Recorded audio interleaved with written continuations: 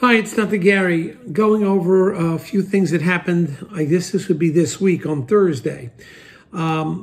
We are sellers of dental practices. The name of our company is Dental Healthcare Practice Sales, LLC, and it is www.dentalpracticeguide.com is the website. Name of the company is Healthcare Practice Sales. Phone number 201-663-0935. Feel free to call us at any time. I'm a dentist, and I also have 25 years, and now I've been doing the dental practice brokerage for 11 years. We have 8 employees, including 2 CPA accountants. So we're here to help you at any time, buyer or seller, and just call us. We'll talk to you. The information we're about to give you is for entertainment purposes. It's not legal advice, nor is it business advice. But we try to give you live action, what's going on every day. And being a broker, we're in between all these actions, and we think we play a very important role in putting these deals together and going to the closing table. So what happened this week? I think it was on Friday of this week, or Thursday, whatever. One of the sellers got an offer from one of the DSOs. This is a huge practice, multi office, over several $1 million. And I brought the seller to the DSO because they wanted to sell to a DSO. And what happened in the meantime, due diligence occurred. That is, the DSO Dental Support Organization did its background, did its diligence, going over reports, which is usually tax returns, procedure code analysis by provider, leases, profit and loss, discretionary expenses. All of these things have to be, gathered together. And then also what types of insurance they have, what's the makeup of the employees.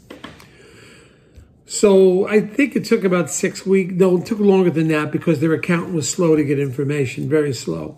So it took almost 2 months. Generally shouldn't take that long just to gather the information, but the information from the seller wasn't easily forthcoming. So on Thursday of this week, or is it Friday, the seller received the letter of intent from the DSO. Letter of intent essentially says, we want to buy your practice. These are the terms, this is the price, this is the amount of money that's going to be cash, and how much money is going to be held into their equity. Everyone has a different formula. So this was presented to them. It also, in the letter of intent, said what the doctor would be paid as an employee, the percentage of collections, and it specified that they will not get all the money down pat in the front. They'll hold back or roll some of the money, so to speak, into equity of the company. So that money is going to go. So they had a down payment of, let's say it's 80%, whatever, of the sale price. And of that sale price, a portion of it, 20%, will roll into the company stock, depending on what kind of stock. Sometimes it's premium stock, sometimes it's lower level stock. But this deal, I think they're getting premium stock. So 80% cash up front, 20% will be a stock offering to them. If they do well, and this one company has, they should get 2-3 times the amount of that equity in maybe 3 to 5 years when they recapitalize again. So that's what the letter of intent says. It's before the contract. It's what we intend to do. It's a letter of intent. It's non-binding. But whatever is on the letter of intent, historically, and it is obviously open for negotiation, it is negotiable. But these are the terms that the buyers put out, they felt was the fairest and best terms. And it was a pretty good offer. So at this point, what happens with this letter of intent is the buyer has to review it. And this is where I suggest the buyer bring in a dental attorney. Please do not bring in some corporate guy that supposedly knows everything. A dental attorney that deals with this all day long. Especially, and call me privately, I'll discuss some of the better dental attorneys out there that can deal with these DSOs. You need a lot of experience. These DSO contracts are 50 pages long. There's a lot of information on that. You cannot have your local attorney do that. You need a pro. You've got to bring in the pros for that. And the pros, there aren't that many in the country. Maybe there's less than 10 that really, really know what they're doing. But what will happen now is the seller will contact the attorney, will recommend recommend an attorney or two attorneys to them, and they'll begin to review it.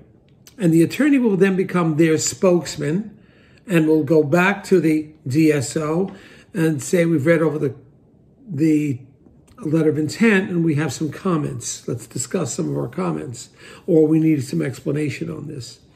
So that's what will happen with this letter of intent. Now, the DSO, or this could be a private buyer also, the DSO buyer will usually give a time limit of like a week or so, week and a half, before the letter of intent will terminate. So this is the time that the seller has to go to his attorney and begin discussing it. Discuss with their accountant also. Discuss with the professionals. We are in the middle. We're here to guide them. Now, ultimately, we are represented by we represent the seller. That's what we do. We will recommend different DSOs to them, and we will recommend different attorneys to them. But the seller will have their own team, okay? Sometimes often our salary is, our commission is paid by the DSO often.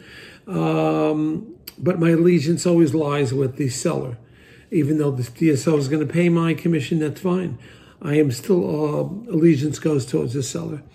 So now, over the weekend, they'll review this document. They'll touch base with their accountant. Next week, they'll call their attorney, and their attorney will then become the spokesman for them. They will retain the attorney, and the attorney will become the spokesman on what issues they would like to talk about. And we think at this point, that's when you do bring in the attorney. And even if this is a private sale, it'll be the same thing. You bring your attorney in at letter of intent stage for guidance. They're professionals. They know what they're doing. And often they've worked on the opposite side of the table sometimes of the particular DSOs. Our role is we're in the middle. You know, we could listen to any comments that they have and give them some feedback.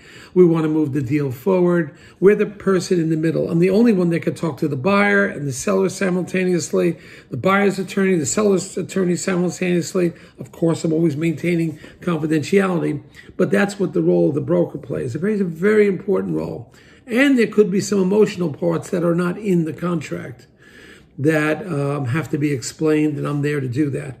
We do this 363 days a year. Been doing it for 11 years. I was a dentist for 25 years. We take off Christmas and Easter. We answer the phone all the time. Usually we're available from 7:30 in the morning till 9:30 at night. You call us, you want to just talk about something, we're here for you. So please call me, and we are moving forward. Thank you.